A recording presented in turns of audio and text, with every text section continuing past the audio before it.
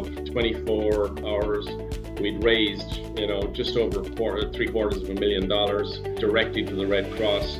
And that to me actually did show that members, when you actually approach them from a humanitarian perspective, they will activate and they will relate.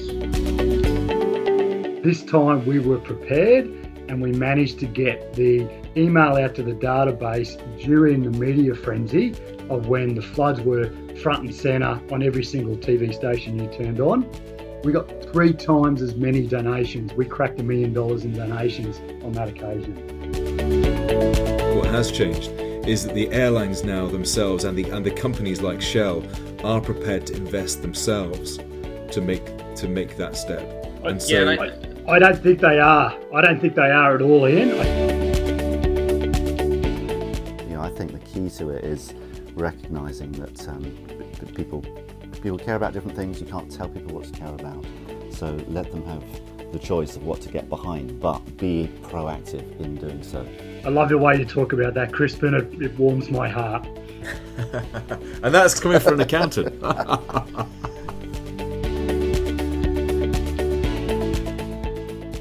Hi, I'm Ian Pringle, and this is the Loyalty Podcast from New World Loyalty. The introduction clips you just heard were a taste of our discussion today, which is all about loyalty for good, where we'll be asking if loyalty programs can be a selfless rather than a selfish pursuit. With the advent of flight shaming in Scandinavia and the UK government's own Committee on Climate Change calling for frequent flyer programs to be axed, this is a hot topic across the industry. So to tackle this question, I'm delighted to be joined by Stuart Dennis, Craig Grimshaw, David Canty and Crispin Rogers. So hi guys. Hi, how are you? Hi, and so to kick this off tonight, can we just quickly go around and give us a quick introduction to yourself and also a summary of your experience in how loyalty can be used as a force for good. David, can you kick us off?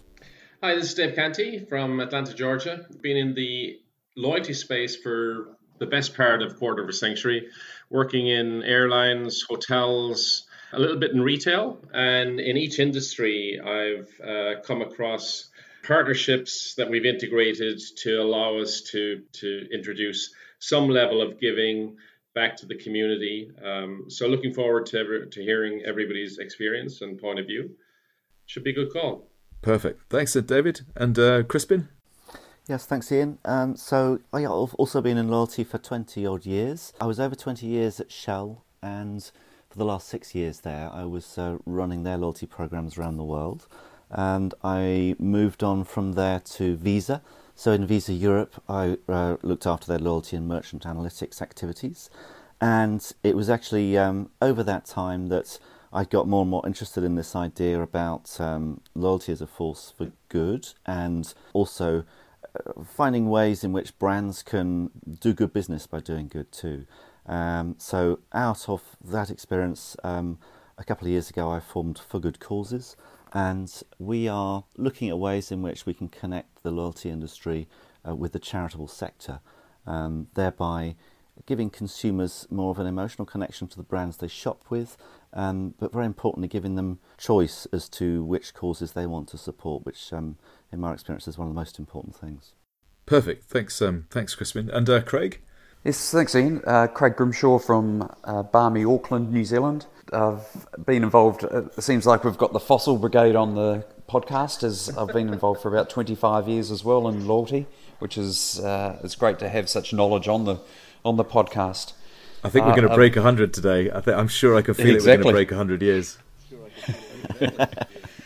I've been involved in a variety of loyalty programs like my colleagues across different sectors. The interesting thing is when we part through the introductions, it recalled some of the things that I've been doing around loyalty for good. And initially when I came back to New Zealand, I was involved in a loyalty program to try and help New Zealanders stay healthy. And then the second one was trying to help New Zealanders save for their future, because there wasn't a compulsory superannuation scheme over here. And then I was in a startup phase trying to enable a thing called Money Jar, which is different to the UK proposition, but it was around customers being able to round up their transactions at the point of sale to enable that roundup component to sit into it in a virtual money jar that they could then distribute to charities and to superannuation and the like. and then been involved in a coalition program which enabled charitable donations to various organisations. So there's a breadth of different components that we can talk through. Perfect. Thanks, Craig. And Stuart? Yeah, hi. Stuart Dennis from Australia. Very warm Australia here at the moment because it's summertime and bright and early in the morning. Look, I don't have the same level of experience as some of the rest of you. I'm a CPA accountant by trade. I fell into loyalty after losing 385,000 points as an Ansett frequent flyer when Ansett went bust in 2001, and joined Virgin in 2008. So my experience is a little over 10 years to 12 years around loyalty programs. My perspective today is probably coming a little bit from that finance background, looking at some of the tax implications or tax benefits that people could seek around the donation of loyalty points. And at the end of the day, I don't think people are really that motivated by loyalty. I think they're pretty selfish. And I think they'll only donate points when they see some sort of benefit to themselves or some wider community benefit that gives them some financial sense of well-being. Perfect. Thanks, Stuart. And I'm Ian Pringle. I've got, again, 25 years worth of experience in the loyalty industry. I actually started many years ago with Shell at with Crispin. So it's a bit of it's like getting the band back together, Crispin. This, isn't it? It is. Needs a thinking, but apart from that, we're doing well. And back in those days, you could redeem points for charity. We had a number. I think we had four charities you could redeem for within the Shell program at the time.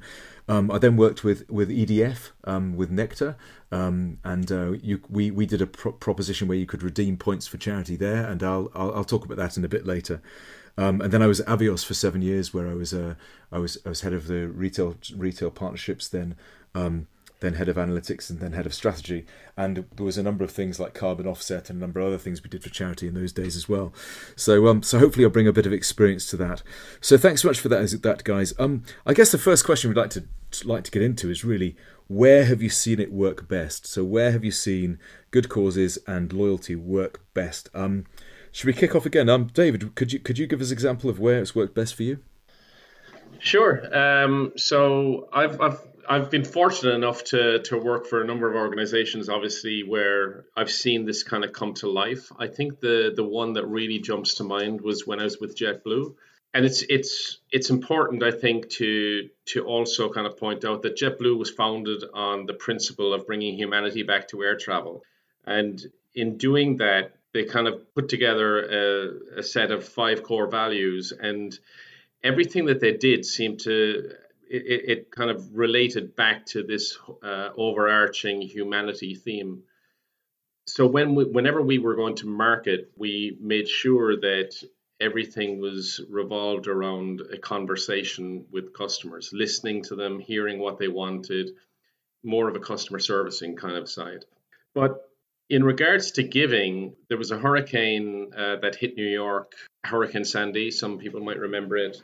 And it was quite devastating, not just for the local New York community, but the wider area, and not just for JetBlue customers in that area, but actually JetBlue crew members as well. And I had recently, as part of the TrueBlue program, developed a partnership with an organization at that time called Cooler Causes. It was a very cool concept that allowed you to kind of donate locally. And I remember reaching out to our membership base at the time and saying, this is a partnership we're thinking about. Is it something that would be interesting to you, and so forth? So everything that we ever did, we generally had reached out to our customer base to find out, is this something that you would engage with? And Cooler Causes really did resonate. And the fact that it was enabling members to actually pick their cause really made it even more relevant. However, when Hurricane Sandy happened, we found ourselves in an immediate kind of reactive situation where it was quite devastating. I actually lived in Connecticut, which was 40 miles from New York. And I was without power for 8 days, I believe, at the time. Wow. Homes and communities in Long Island were completely devastated. Parts of New York City were underwater. And I remember getting on an emergency call with all of the executives and extended leadership of JetBlue from the seat of my Ford Explorer outside my house.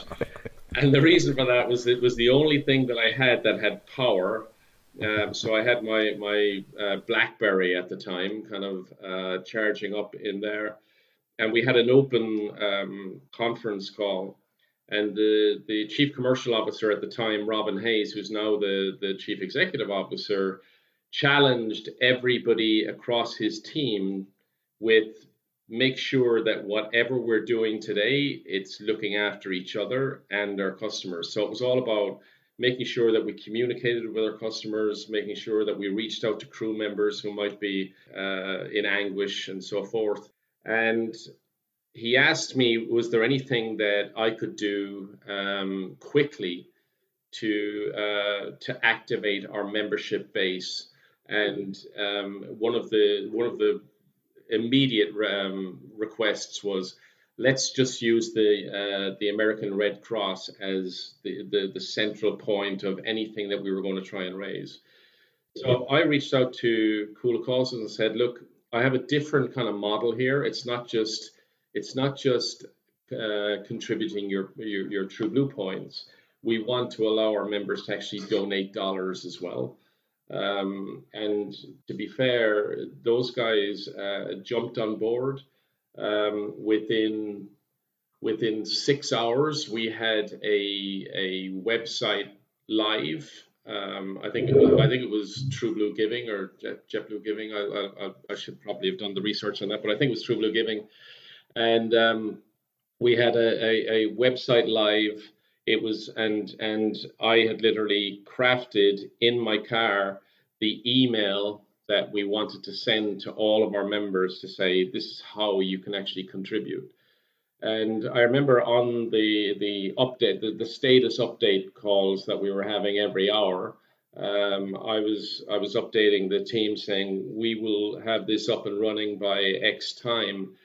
And Robin at the time said, JetBlue will match the first $10,000 donated, because we were thinking we were going to get, small little donations, seeing what would actually happen.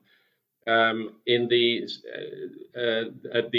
first hour after the launch, I was updating the team, and we were already at $20,000.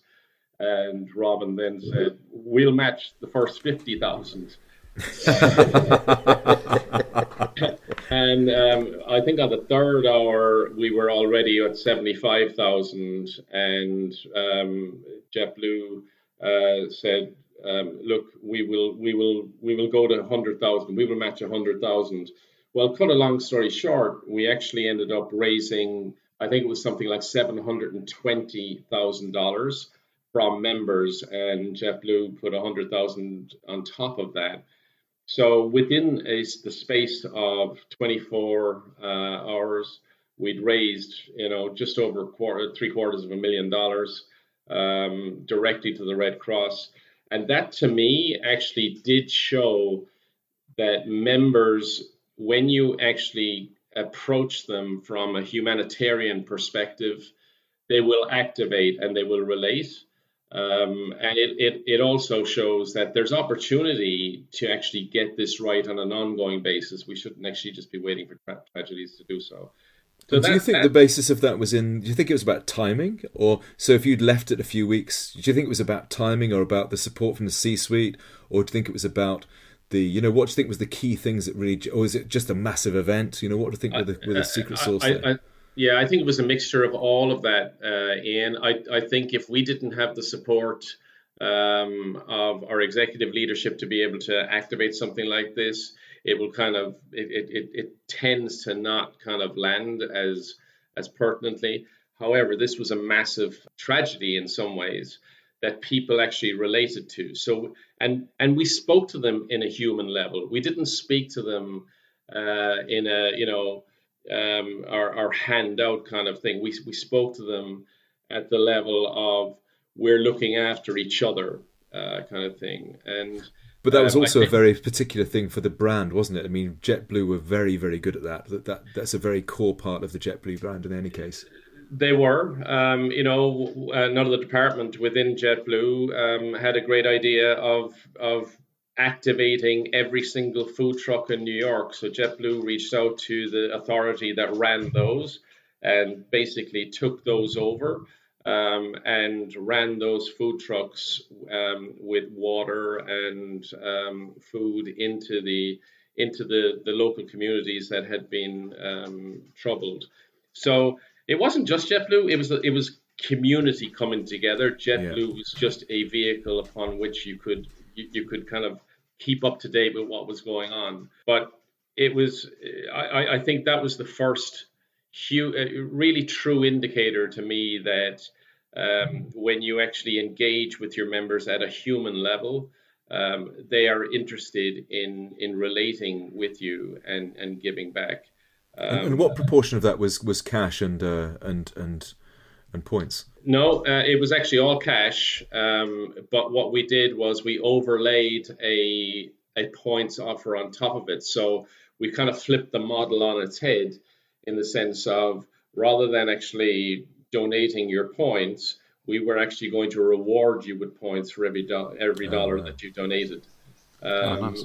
So, and it was just in that instance that we tried to do that. David, I was going to ask, JetBlue obviously have a good database of people in New York where, Cyclone Sandy or whatever it is occurred. If you looked at the donations, were there many donations coming from the west coast of the US? Yeah, the donations were coming nationwide. And in fact, in some cases, we found that people were enrolling in TrueBlue in order to actually engage with the initiative from all across the country.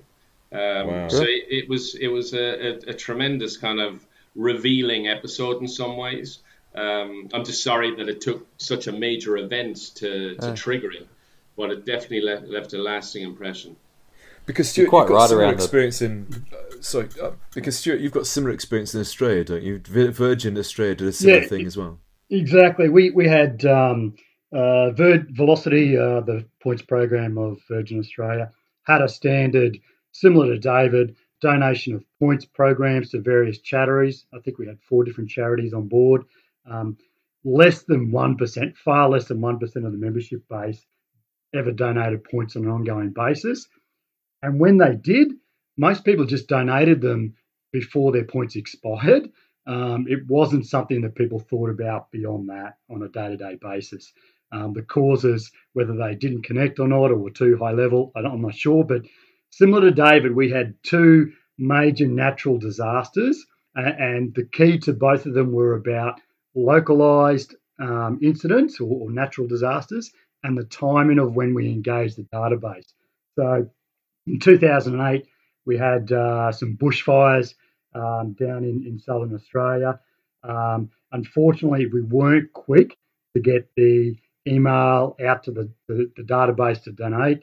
The request went out 3 days after the fires had been calmed down, after the media frenzy had occurred. And we managed to get donations worth $394,000 from that incident. So, and that was just pure points donations, no cash and no airline matching. It was just pure membership points. And remember, our points are valued a little bit less due to regulated merchant fees in Australia compared to the rest of the world. And then the second incident happened in 2011 with some floods in Brisbane, one of the third largest capital cities. This time we were prepared and we managed to get the email out to the database during the media frenzy of when the floods were front and center on every single TV station you turned on. We got 3 times as many donations. We cracked $1 million in donations on that occasion. Oh, nice. And so, wow, and that's money straight off the liability. It's good cause, obviously. It's good, helps your community, but actually that's money straight off the liability. Straight off the liability, and it's interesting because a donation to a charity in Australia is tax deductible for the company. So at Velocity, at Virgin Australia, we managed to get a donation out of that ourselves because our members redeemed it into us, and we managed to make that tax effective for the airline. Wow. Okay. Good point. That's a really good point. And are there any other lessons that you learned from that? So you said timing is obviously one, and getting the thing out. Any other lessons from that? And it's got to be a localized event. The natural disasters. We've seen other major things go on around the world. If people can't relate to it outside of their local community, they're probably not going to give money to it. No, that's fair enough. And Craig, how about you? How about you with that? Yes, thanks, Ian. Love the examples. It's really interesting because when I was at Flybuys, we did research around whether people would like to donate to charity, and as we all know, what they say versus what they do are totally different. 14% had said yes, they wanted to donate their points to charity, and only 2% did.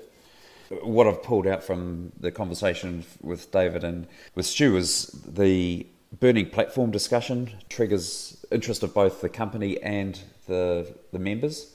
The one thing I was trying to enable when I was at Flybuys was a more broad charitable donation capability, and so that the Flybuys weren't dictating where I should donate my points. It would be up to me. And then what we're trying to look at is having a more broad, it sounds like a bit like the Call of Causes piece, where we're looking at a broader piece to see when someone donates $1, how much actually gets passed through to the end recipient, and being a more holistic and trying to scratch through a lot of the charity work. But that never eventuated, and I think because we didn't have that burning platform scenario to go, this is what we should be doing. It was more like a nice to have. There was no regulatory demand. There was no environmental demand. There was no significant member demand to warrant it. But then, if hopefully some of you are aware that we had a big earthquake in Christchurch a few years ago, and if that was that scenario was in play, then boom, we could have quickly enabled a response out to customers, giving them the opportunity for points and for dollars to be submitted. So there was the two examples from Stuart and from David are really good examples. Well, I could share a similar experience. So when I was at Shell, we had a number of charities you could redeem for. There was the usual dog one, a children one, a foreign aid one, and a sickness one, probably cancer one, and they did okay. It was all right. But eventually, I think each year we used to give them a check for a nominal amount, because it was a little bit embarrassing about how much we would have given them had it been for the full amount. And that was okay because customers asked for it and it sat there. But when I was at EDF Energy, with Nectar, we had a shortfall in the minimum commitment. I'm sure we all have experience of those deals. Yeah. And internally, it was a very, very the company was very focused on CSR, corporate social responsibility, and there was a suggestion that we should take these unused Nectar points and offer them to customers who hadn't claimed their Nectar points, to give them to charity. And I cynically was, from my experience of previous things, was saying I'm not sure this is going to have an effect on, because I thought that loyalty was entirely a selfish act, and that the customers who were going to claim these for charity, to your point before, were either going to expire or leave the company. So I said I was pretty cynical about it, but we did it in any case, and it performed incredibly well. In fact, the customers who had redeemed their points, these points that we gave them for charity before they expired, performed twice as well as the Nectar base in general. So, I think that was I was very surprised that there was actually what I could see as a commercial benefit from actually doing it by giving customers the points and giving them the option. Oh, nice. So, I mean, I've always been a big fan of it since. And Chris, I've left you last because I know that this is your big game, really. So, can you give us an example of where you've seen it work best and some examples of that? Yeah, sure. So, I mean, really interesting to hear the examples, and I like the expression burning platform, and I think the examples we heard were very specific, local, obviously highly emotive events. But I just wonder if the world is changing, and if it has changed over recent years. And I wonder if there's not a more general burning platform environment, in fact, around the environment, around sustainability, around a younger generation who there's an urgency, I think, about expecting the world to change, and not only wanting themselves as consumers to play their part and try and behave ethically and sustainably, but I think there's more and more evidence that they're looking to brands to help them do that. So they're looking to brands to help them live ethically and to help them live in a sustainable way that doesn't literally cost the earth. So, and maybe it's for that reason, I think we're seeing more and more really good examples of brands getting hold of different aspects of loyalty for good, if we've coined that phrase today. So in the UK, I think there's a few examples that I think are succeeding for different reasons. So each one has got reasons that I think they're catching on. You take something like the Co-op, so it's a supermarket here in the UK, which has a membership program, and it offers a 5-in-1 proposition. So it's 5% to the consumer and 1% to a local charity. So I think that's ticking two boxes. It's additive, so there's something for self, but also it's something that is selfless. And that, I mean, the locals come up a few times already. These are very local charities that actually the local staff in each store are involved in selecting. The select a couple, 2 or 3, and the consumer gets to opt which one they like best. I think that's got a really nice mix. Another couple of examples, you've got Marks and Spencer's, of course. I would argue probably the most successful part of that program is actually the charitable aspect. I think that's evidenced by the fact that when you go to the self-service tills now, what they call out is, don't forget to use your Sparks card and as a donation to your favourite charity. So that, it's a little bit annoying actually at the stores these days, because all of the tills are shouting this out for everybody who's going to pay something at the self-service tills. It's only a penny, and there's only 10 charities to choose from, but they're nationally recognisable, respected charities, and they've raised, I think the last number I saw was 12 million quid. So it's every little stacks up, and they've been pretty good with their comms back to thank customers from the charities and explain what they've been doing with those funds. So there, I think it's about ease and simplicity and some choice.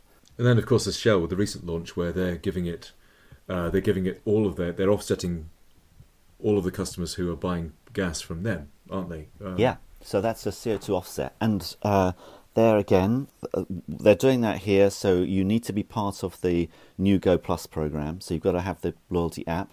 But just downloading the app and registering means that at no extra cost, as well as the fuel rewards that you get, they offset your CO2, and they're doing that now by planting trees in Scotland, and in fact different parts of the world.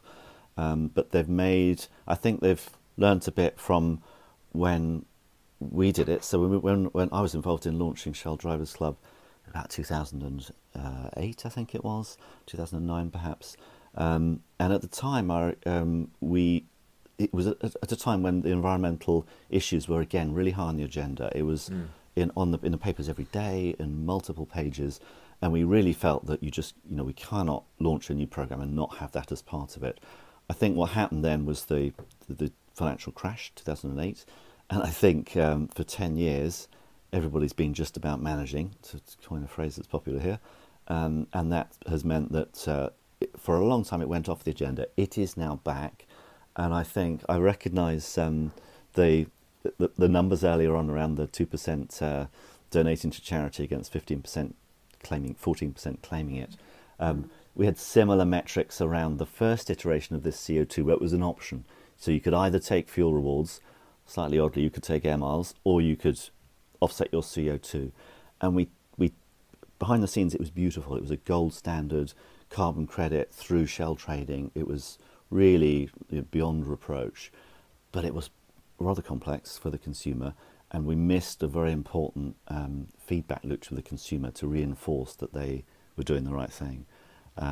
So, and what do you mean by that? You think you should have communicated out where they vested and all that other things, or? Yeah, and simple things. We should have had the little stickers to go in the back of the car. The green logos or key fobs or some communication just to reinforce the good that they were doing. But unfortunately, and this happens often, I think, in this space. Historically it's been considered a bit of an add-on, a bit of an afterthought. As several people have said, there might be 1 or 2 or 3 charities that the brand likes. And even that doesn't get a lot of promotion. It's hard enough within the brand's space to talk about loyalty, let alone to talk about the different elements of redemption, let alone the charity one, which is often on the sidelines. So that's why what we're trying to do is to try and build something bigger, because it's collective across as many brands as possible, that plays to some of the things that we've learnt along the way, but most notably, we're trying to turn the model on its head. So this isn't about supporting the charity that the brand happens to favour. It's about letting people choose the thing they already care about. That's why we offer 17,000 charities for people to choose from in the UK. And that's why, with a campaign we did with Vodafone over the summer in August, they did some comms. It was around some point expiry, which was a great call to action. But we had thousands of customers not only responded to that, but they gave to 850 unique charities in that 1 month. And that ranged from big international charities that we all know through to national ones, right down to very local hospices, schools and preschools, and lots of different, I can't tell you all the different range of animals, from hedgehogs to donkeys to snow leopards. Honestly, we all love a hedgehog. Well, I do, and and I think the final point I've got on this is that for me this is absolutely key. So, I think that the world has changed, and I think particularly the younger generation is expecting more, and they're looking for help in supporting the things they care about. And as a demand on brands, I think there's an increasing demand for brands to respond to that. So enabling that, but not trying to fabricate something that's artificial or force people down one particular route, allowing them tap into what the customers already care about, for us is the absolutely key thing. And I think it's that's the way we're going to see more and more evolve.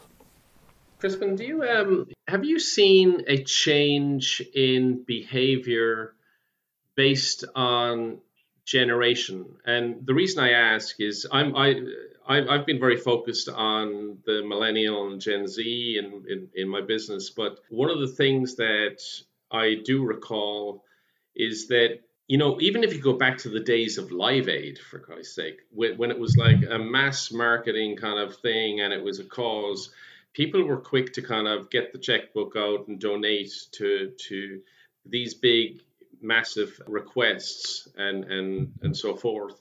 But what I've noticed certainly in the younger generations is that they want to have a deeper level of involvement with the charities that they're giving to. So they're actually interested in actually taking part and activating with them. And I'm just wondering if you've seen that in any of your research as well. So I think there's a couple of things. So yes, absolutely. It's pretty much true that the younger people are, the more they are exercised about this subject matter. And I don't think that's just a sort of enthusiasm of youth. I think it really is a shift in the way that generations are thinking. It's not to say that the older generations aren't interested, but they don't have quite the same urgency and passion, as the younger generation appear to have. And of course, you've got all the school kids and Greta going and telling off the UN and so on. So I think that's the tip of the iceberg for something that is fundamentally true underneath it. And then the charities we spend a lot of time working directly with the charities, who are of course desperately keen to engage the next generation coming through, because they're not behaving like their parents and grandparents did. They're not signing up to long commitments of direct debits. They're not carrying cash, as many of us don't across the UK, at least now. I think it's the second most cashless society in the world. And so the charities have got to evolve and adapt. They've got to find new ways to engage. And very much there's an emphasis on this feedback loop, on impact. That's a very fashionable language in the charitable sector. Demonstrating impact, so providing that feedback loop, proving that the donation that you've made is making a difference and that the money's being spent wisely. So at the moment I see that more directly in the charity space. I think that the opportunity exists to play that into the loyalty space and into the consumer engagement, particularly when we're all carrying around smartphones with phenomenal capability and engagement opportunities. I like your comment there, Crispin, on the impact loop. I think that's an important aspect for human nature. And whilst we look at millennials these days, it's happened many times, many years before, as David said, with Live Aid. And I think back to when we looked at some of this charitable stuff at Virgin Australia, we looked at an example in Canada with Aeroplan where they had, and this is going back almost 10 years ago, they had a platform. It was almost like a GoFundMe platform where people could donate points to an individual who needed to use those points for a flight to go to visit a heart specialist in Toronto or something like that. I think the impact loop and the localization kind of go together in people seeing a benefit from what they're giving money towards. No, good. There was something came up there which I think links very, very nicely to Stuart Evans's question. So he asked on LinkedIn, he said, feeling good about yourself is the highest thing in Maslow's hierarchy of needs. If we've moved away from gold card flashing and Facebook bragging, but still want to use points to go on holiday, where is that balancing point? I was going to say, I think we all flash our gold cards, but remember that a lot of us earn our gold cards from flying for work purposes.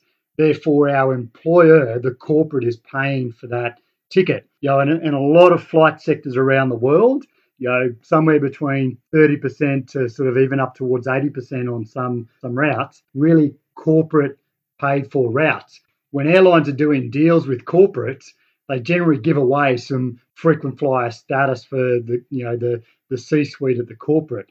I think, and this might key back to what David's talked a little bit about millennials, but the change has got to be driven from the individuals requesting their corporates almost to include things like carbon offset or a donation to a charity for an environmental cause as part of the ticket price. The airlines have tried carbon offset for years. It hasn't worked. Fuel is about 30% of the cost of the flight, of the ticket. Another 15% is all the steel and the manufacturing of the airframe. So half your ticket price is nearly purely just in, the inputs to the airline product.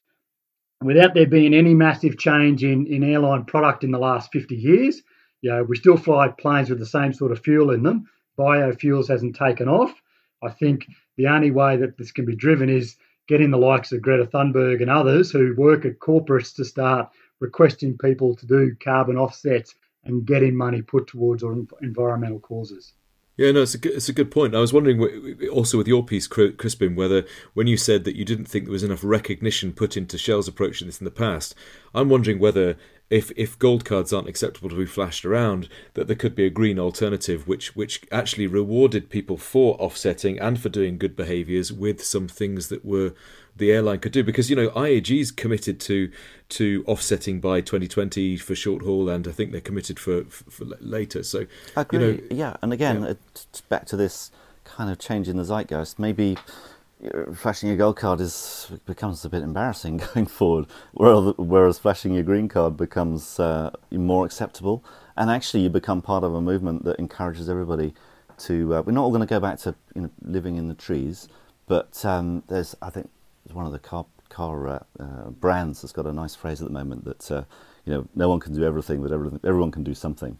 But I think if we, in loyalty, we're all about, aren't we, playing back that and making people nudge their behaviours, and if we feedback so that they're feeling good about that and actually they want to evangelise that even better, then they'll be evangelising about the brand as well as about making improvements to a more ethical lifestyle. There's definitely a hunger and an appetite, definitely in the younger generation, to be activators. And I wonder, previously when organizations kind of entered this space, whether it was carbon offsetting at the beginning and, using your miles or your points, whether that was half kind of approached from, Stuart mentioned the taxation benefits and so forth, where there was an economics kind of piece to it that kind of clouded a full commitment. Yeah. And now I think there is an absolute kind of emotional feel to say, no, I'm actually 100% sure this is something that I want to do. I don't particularly want to get any personal benefit from it, except from the fact that I do feel good. I do feel like I'm contributing. I'm not particularly interested in the tax breaks, but those are relevant at a corporate level and so forth. So I think what has changed. I agree with you completely, but I think what has changed is that the airlines now themselves and the companies like Shell are prepared to invest themselves to make that step. And so, I don't think they are. I don't think they are at all, Ian. I think you look at the Air France KLM recent campaign called Fly Responsibly. I think all the airlines are doing is that they're trying, it's classic reverse psychology. They're trying to position themselves as the least worst option, shift the accountability onto the individual. I don't think the airlines have changed any of their practices or any of their fuel inputs and carbon footprint in the last 50 years. The airline industry is slow to react. It always has been. By shifting it to the individual, they change the focus away from themselves. I think the airlines have got to step up and take more accountability. They've got to make sure that carbon offset is part of the ticket price on a regular basis. It shouldn't be down to leaving it to the individual to make the decision themselves on a one-by-one basis. Yeah, I do agree with that as well, actually, Ian. And I think the brands are going to be under more and more pressure, not just to do good business, but to be seen to be doing it. And so things like the Sustainable Development Goals, the UN Sustainable Development Goals, are increasingly becoming a reporting mechanism that they have to report back to the investment community. So that's when, I think there's forces working on the brands to respond, and I agree that many have been slow to do so, but that's why the voices are getting louder. And I think there was pressure from the investor community to ensure that that the brands that they're investing in are getting on top of this and staying ahead of the curve. And equally, the consumer voice is only going to get louder as the younger generations come through. But some of them will be dragged kicking and screaming into it. There's no doubt. And there's also the political element. I mean, we're seeing that there is limited engagement, or in some cases false engagement at the governmental level, where there's, they're saying, yeah, we're all about this, and then there's no follow through. And I think this generation that's coming through is absolutely going to force the issue. And they're not interested in accumulating points over time. They are interested in giving back. And I think back to when when I was at SPG and we put together the transfer of points to miles and simplifying that. We called it airline direct deposit, where we gave you the choice of, do you want to earn SPG points or do you want to earn your airline of choice miles? And we literally just made it an automatic thing where you clicked on, this is what I want. I do think that there's an opportunity using that type of model going forward, where you actually click and say, I'm not interested in earning ISG points. I want them all to actually, or maybe 80% of them transfer directly to a cause for good. So we have brands doing exactly that, both the models of, I always want my points, effectively auto-redeem. I always want my points to go, not just to charity, but within the app to choose this particular charity. And we also have that model. I was talking to somebody today, actually, a major brand, who will be giving the option across the dial. Do you want to give 10%, 25, 50, 100%? Which I think is really neat, because then that does allow for people to determine on that spectrum where do they feel they want to be. So you're still respecting the customer's choice. So guys, just to finish off, what I'd like to do is just go around quickly, so just a minute each, or quick as we can, each just to say 2 pieces of advice for program operators regarding good causes. So I liked, and sort of David said at the beginning, the example that he gave around JetBlue was that the brand was driving a lot of the emphasis on whether it fits, any donation or charitable cause fits with the brand. And it's the one thing, if you look at a frequent flyer program, is that it operates because of the brand, and there needs to be, any charitable cause needs to be in alignment with that brand. Conversely, there also needs to be a bit of challenging from that frequent flyer program, because it is, or any loyalty program, because it is the one dealing predominantly with the customers and getting feedback consistently from customers to help the brand move along.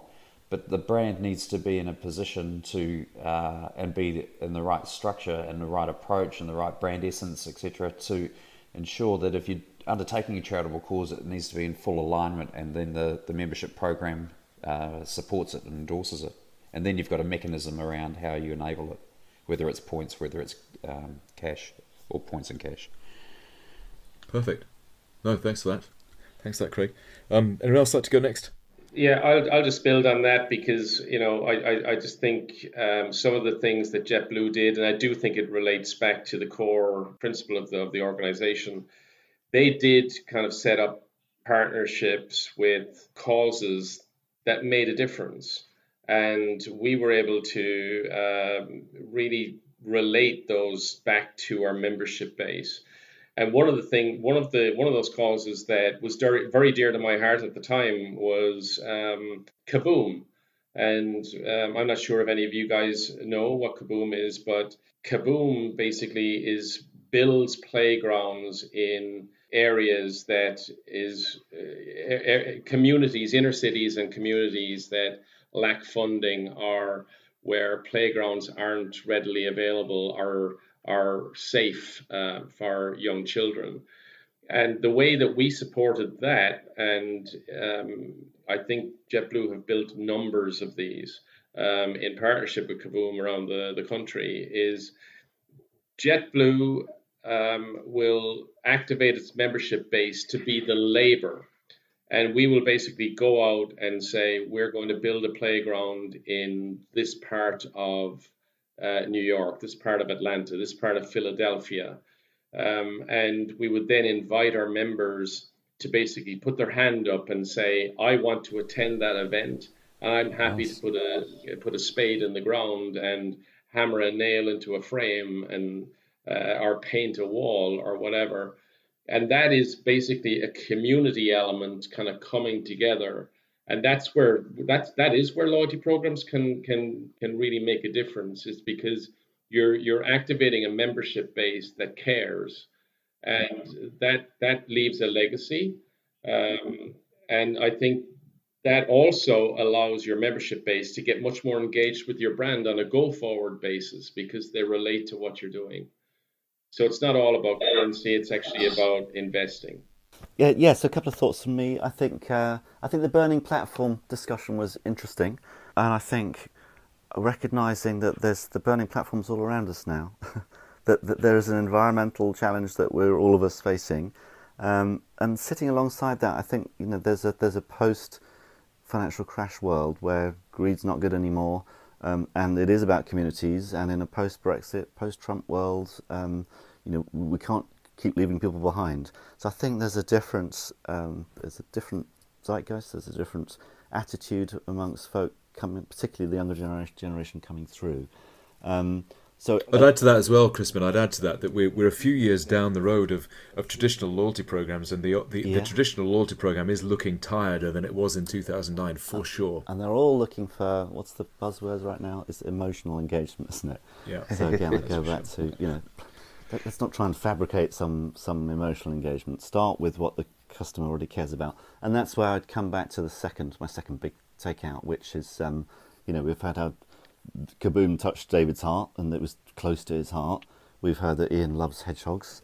I love a hedgehog. And we all, the truth is that, we all have a generosity in our spirit and a kindness in our hearts. But the thing which we care about and can get passionate about is very personal to ourselves. So it's, I think the key to it is recognising that people care about different things. You can't tell people what to care about. So let them have the choice of what to get behind, but be proactive in doing so. I love the way you talk about that, Crispin. It warms my heart. And that's coming from an accountant. Exactly. So the two pieces of advice that I'd have, aren't as succinctly said about that because I am the finance guy. Basically, know the tax situations and be ready with the loyalty and the PR team ready to activate on any of those local community, activities, disasters, natural disasters, whatever they may be, because it is great for the community and great for the engagement of your loyalty program. And I think the other one is, and it goes back to the bigger picture, and I think, this is where the airlines have tried to change with biofuels. The car industry's done a pretty good job with electric cars, far better than the airline industry's done with bio. And I think the next step around the carbon footprint and the environmental impact of flying will if the loyalty programs and the airlines don't start doing something about it, in having carbon offsets or donations as part of the ticket price, I think the regulators will start to step in and act and force some kind of a cost, onto every single ticket that's part of that future situation. So the sooner people get on the front foot about it, I think Europe's probably leading the way at the moment globally, the better it will be for all of us. No, thanks, Stuart. Well, thank you very much all. We're nearing the end of our time, so thank you very much, Stuart Dennis and Craig Grimshaw, David Canty and Crispin Rogers. If you enjoyed this podcast, please share and comment using the hashtag Loyalty Podcast, especially on LinkedIn, as we'd really love to hear your feedback. And thank you all for listening, and we'll look forward to hearing from you soon. Thank you and goodbye.